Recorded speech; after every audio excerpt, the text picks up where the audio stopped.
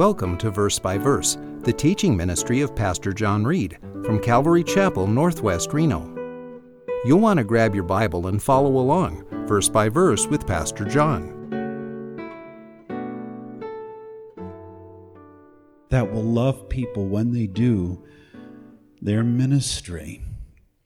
I think powerful qualifications for workers, what I like to look for in the church is people that are available, they're humble, they're faithful, they're teachable, they're a team player, and they have a servant's heart. I think those are key attributes. Maybe you're an employer, a manager, you own a business, you work with people. I mean, you're going to want people that you can work with, right? They're going to have a good spirit. They're teachable. They're going to cooperate. They're going to work with you and not battle you. Otherwise, work becomes a bummer when it's always friction, yes? So, these are the qualifications, and they appoint their 7. Verse 4, "But we will devote ourselves to prayer and to the ministry of the word." Here's our two majors, our two priorities. Number 1, prayer, to seek God, speak to Him. Number 2, Him speak to us, the Word of God. You know, to hear God's voice, we have to focus on these things. There's times in ministry I've struggled, and I'd call some of the Calvary Chapel pastors and say, "What should I do?" And they said, "Here's what you do. You go into the chapel, you turn off all the lights, and you fall on the altar, and you pray. And you pray more." But what about everything else? Everything else doesn't matter. You just get alone with God. You seek His face, and you listen for His voice. And then number 2, you get into the Word. You hear God's instruction. Everything else is secondary to prayer and the Word. Do you see it? The disciples are majoring on the majors. Verse 5, "And the statement found approval with the whole congregation, and they chose Stephen, a man full of faith and of the Holy Spirit." Here's their list of 7. But Stephen is on the top. He's special. He's different. He has a reputation that he is Spirit-filled, Spirit-led, and he has a lot of faith. Do you see it? Full of faith. Stephen will become important. Stephen will move from food ministry into doing signs and wonders and miracles and the gifts of the Holy Spirit because he opens himself up for God to move. And it will become a transition. You know, Jesus did all the miracles. Jesus had the gifts of the Holy Spirit. But then in Acts, now we see the apostles are moving in the gifts. And it's going to transition again to the workers and to the members of the church. They will move in the gifts just like Jesus did. It is an expansion of ministry. And Philip and Prochorus and Nicanor and Timnon and Paramenes and Nicholas, a proselyte from Antioch. Now the last in the list, Nicholas, he is a Gentile who has converted to Judaism, who is now converted to Christianity. And it's unusual to see a Gentile in the church because the first church was all Jewish. Go figure. Now it's evolved to where the church is all Gentile and very few Jews in the church. Ironic. So we do have a Gentile from the founding of the church who is a servant or deacon here. Verse 6. "And these they brought before the apostles, and after praying they laid their hands on them." They sought the Lord, and they laid the laying on of hands. It is a commissioning, a confirmation, a blessing for God to use them. It's a public acknowledgement that these are our leaders, our workers. Verse 7, "The word of God kept on spreading, and the number of the disciples continued to increase greatly in Jerusalem. And a great many of the priests were becoming obedient to the faith. What do we want to do? Spread the word. Get the gospel out. People to hear the word of God. This is our priority. And we had a group that are coming to the Lord. Priests from Judaism are becoming born-again Christians. Bizarre. I think of Martin Luther. And when he became a born-again Christian and he led the Protestant Reformation and he translated the Bible in the language of the people, and so many Germans started to become Christian. And so many Catholic priests and nuns converted and became born-again Christians. So you have them leaving Catholicism, joining the Protestants, and you have Catholic priests and nuns were running out and getting married and having children as Christians. It is a move of God. The word deacon means servant, a type of servant leader who directs and works with other workers. And from the beginning in this chapter, the word deacon or servant means one who comes and just serves.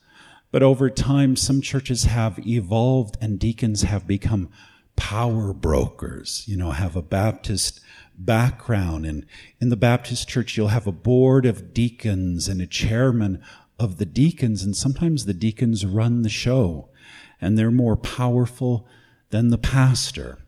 And I've seen deacons where they take control and they tell the pastor, pastors come and go and we hire and fire you, but we're the board of deacons, we're here to stay. It's kind of like the old joke about the deacons who hired a new pastor, and they said, "Pastor, we have good news for you. You could preach as long as you want, but we all leave at 12. The deacons. And maybe you've been a part of churches where you've encountered spiritual leaders that they were powerful and they misuse their position and their title and their authority, and they hurt people. Bishops, pastors, and they're like power brokers. And sometimes you put the wrong person in that position and they become a monster. Maybe you've experienced that at work. They appointed the wrong person to be the boss and the employees are overwhelmed. It's kind of like a chief in Indians. You don't want to have a lot of chiefs. You want to have a lot of Indians, right? You can't have a million chiefs bossing a few Indians. They're all running around with their heads spinning. And everybody wants to be a chief, but nobody wants to be an Indian. But Jesus taught a better way, right? The disciples, they wanted to lord it over. Who's the greatest? And Jesus said, you must be a servant. The greatest is the one who's the lowest, the one who serves. A pastor not far from here pastors a large Calvary chapel, and I remember he was originally a janitor at a big Calvary chapel, and he started out, cleaning bathrooms, and God used him in ministry, and now he pastors a huge Calvary chapel, but he has a very humble spirit, and God has really used him. And I see that's how God does it. He starts us out humble, and we work our way up and through the ranks. And if we're faithful, God uses us in greater things. When I attended the Calvary Chapel Bible College in Twin Peaks, Lake Arrowhead, Big Bear, all the students were required. We had to serve at the conference center, and we called it servanthood. And we had a big retreat center where hundreds of Christians would come from various churches, denominations. Christians would come and pray and seek the Lord and worship and go out in the woods. And we would clean their rooms. We would cook their food. We would serve their tables. We would run the pool, the recreation, the volleyball, whatever they needed. Sometimes we do worship for them, put their rooms together for their conferences. And we had developed an attitude, we're here to serve you so that you will have a spiritual experience with the Lord. And I always loved it when the Korean Christians came because they were hardcore. and they really knew how to pray. And they'd get on their faces before God, and I was just so moved by the Korean Christians when they'd come to the conference center. But it's about servanthood and serving and working for God. Be Spirit-led workers, verse 8. And Stephen, full of grace and power, was performing great wonders and signs among the people. You see, he's progressing. He runs the food ministry, but he's full of the Spirit. He's full of grace, to be a gracious person, yes? I think of Elena and others that serve in the food ministry. And, did you get enough? And let's give you some more, and we'll deliver it. We'll drop it off. And oh, you have a big family here. Take some of these, and giving grace when people come. We had a new family came to our food closet this week, and I opened it up, and I said, well, just pick out what you want, and I'm so glad your kids are here, and let me tell you about Sunday school and show you their classes, and I'd love for them to come. And the thing that the kids wanted was mac and cheese, mac and cheese. And I said, and we got some ice cream too. Oh yeah, ice cream, And so hopefully we think beyond the physical and we think of the spiritual. Oh, why don't you come to church? Let me tell you about the Lord. Oh, we offer these ministries. How can we serve you? I remember one Sunday we had a woman who came to service and needed food, and one of the ladies in the church said, how can I pray for you? And started praying for her after she had given her food, and it just really touched her in a powerful way. Verse 9. But some men from what was called the synagogue of freemen, they had actually been former slaves, but now they're free, including both Cyrenians and Alexandrians and some from Cilicia and Asia, rose up and argued with Stephen. There's always opposition. When you minister, when you speak for Christ, when you spread the word, there's people that are going to argue and debate you. And Stephen is powerful. He has the Holy Spirit. He has inspiration. God is giving him the words. And there's no way you're going to win him in a debate. Verse 10. But they were unable to cope with the wisdom and the spirit with which he was speaking. They couldn't deal with it. They were overwhelmed. Then they secretly induced men to say, we have heard him speak blasphemous words against Moses and against God. Of course, Moses is the hero of the Jews, the great lawgiver, writes 5 books of the Bible. He's against Moses, and he blasphemes God. Isn't that what they accuse Jesus of? When he claimed deity, that he was the Son of God. He has committed blasphemy. He deserves death. Yeah, the way they treated Jesus is the way they will treat us. Verse 12. And they stirred up the people, the elders and the scribes, and they came up to him and dragged him away and brought him before the council, the Sanhedrin, the Supreme Court of Israel, the power brokers, the ones who sentenced Jesus to death, and they have just beat up our apostles, yes, and threatened them and incarcerated them. And now they're going after our food ministry director. Stephen, just one of our workers, but he has the power of God. He's doing miracles and signs and healing and deliverance, and God is using him, and the enemy is just so upset when God uses us. Verse 13, they put forward false witnesses who said, this man incessantly speaks against this holy place, the temple, and the law. He's against us. Yeah, he's a threat to Judaism.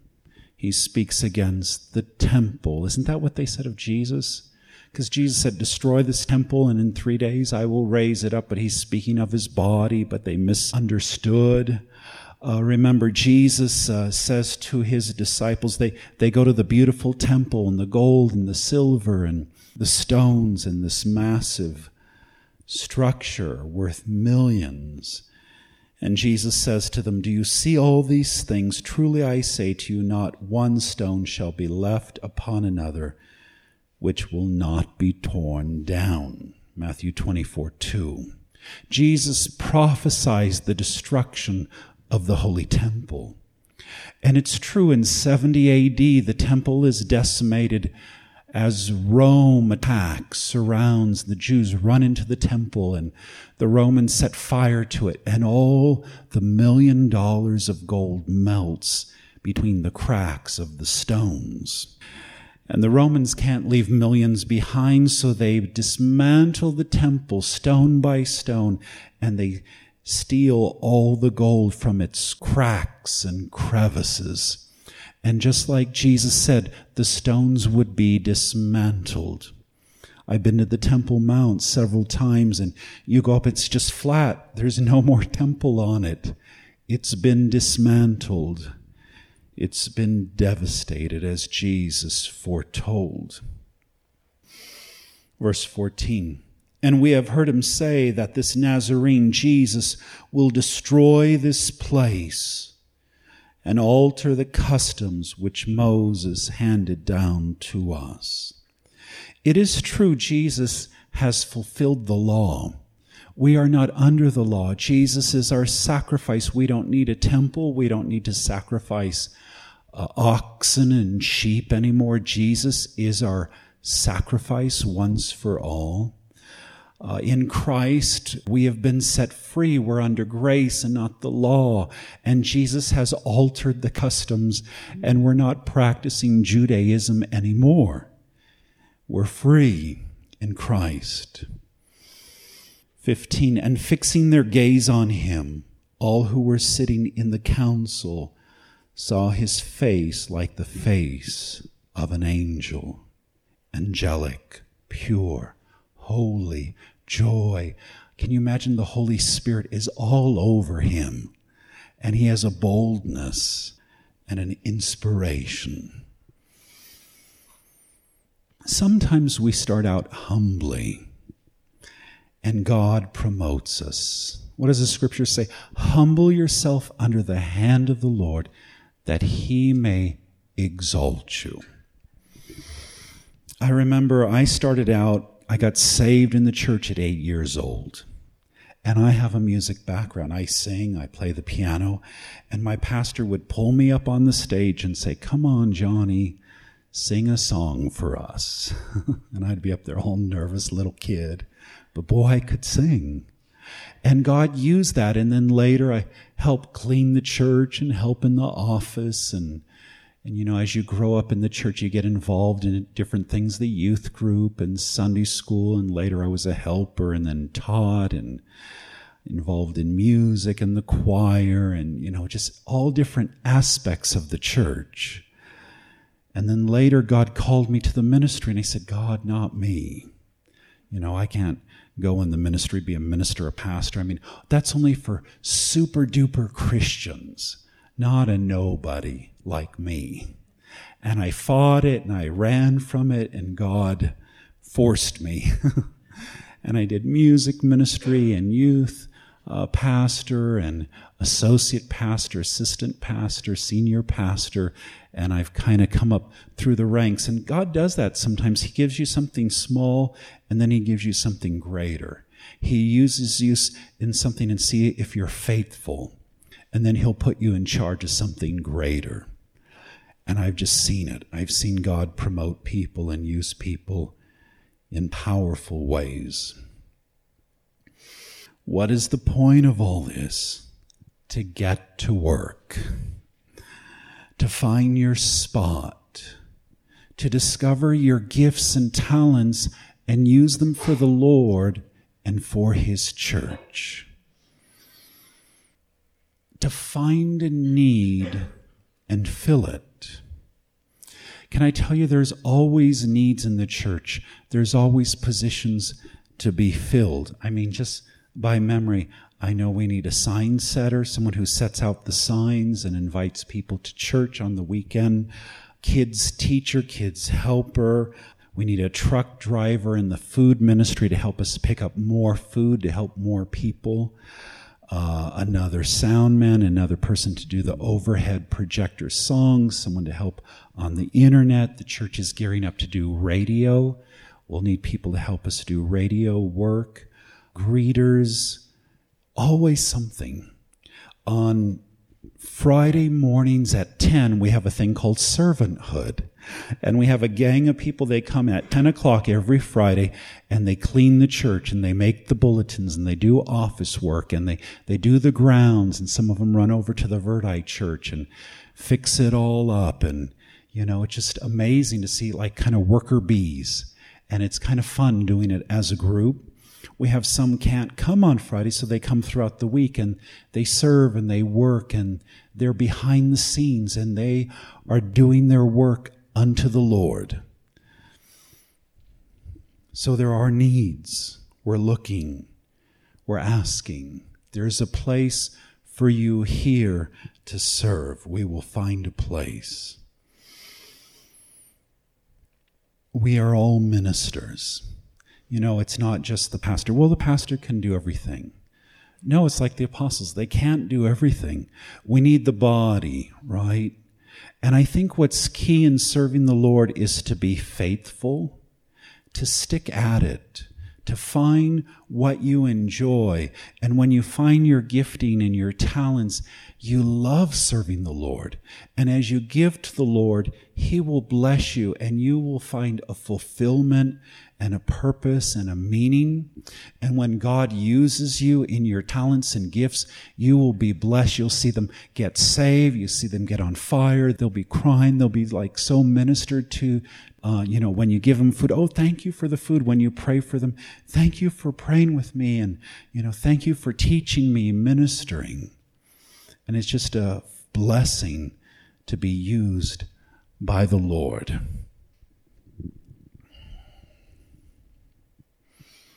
God does have a divine calling for you, and He doesn't want to use you in His church and His family. And you have to discover and find your gift, your talent, your spot. Are you a nose? Are you a finger? Are you a toe? Now, here's what I've noticed in ministry. People will be excited. I'm a new Christian. I want to serve. I'm new to the church.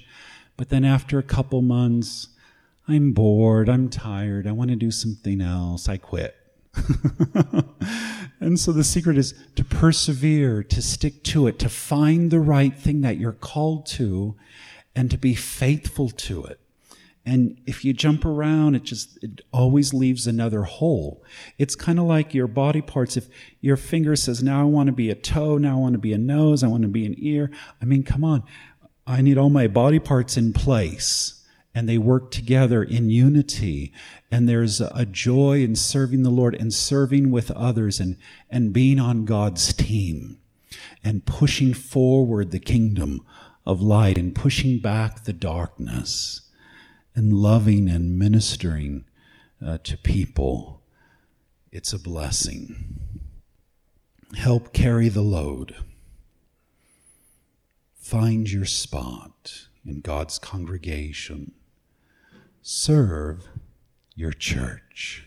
Let's pray.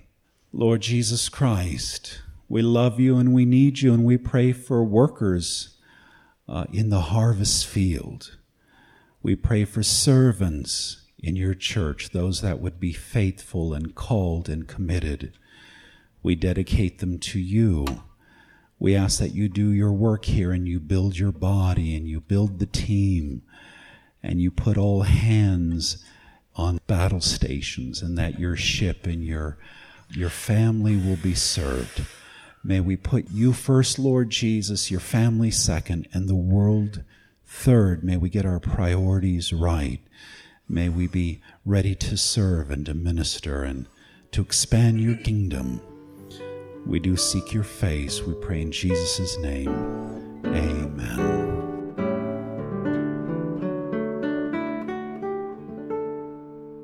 Thanks for supporting Verse by Verse, the teaching ministry of Pastor John Reed from Calvary Chapel, Northwest Reno, at 246 Courtney Lane, Reno, Nevada, 89523.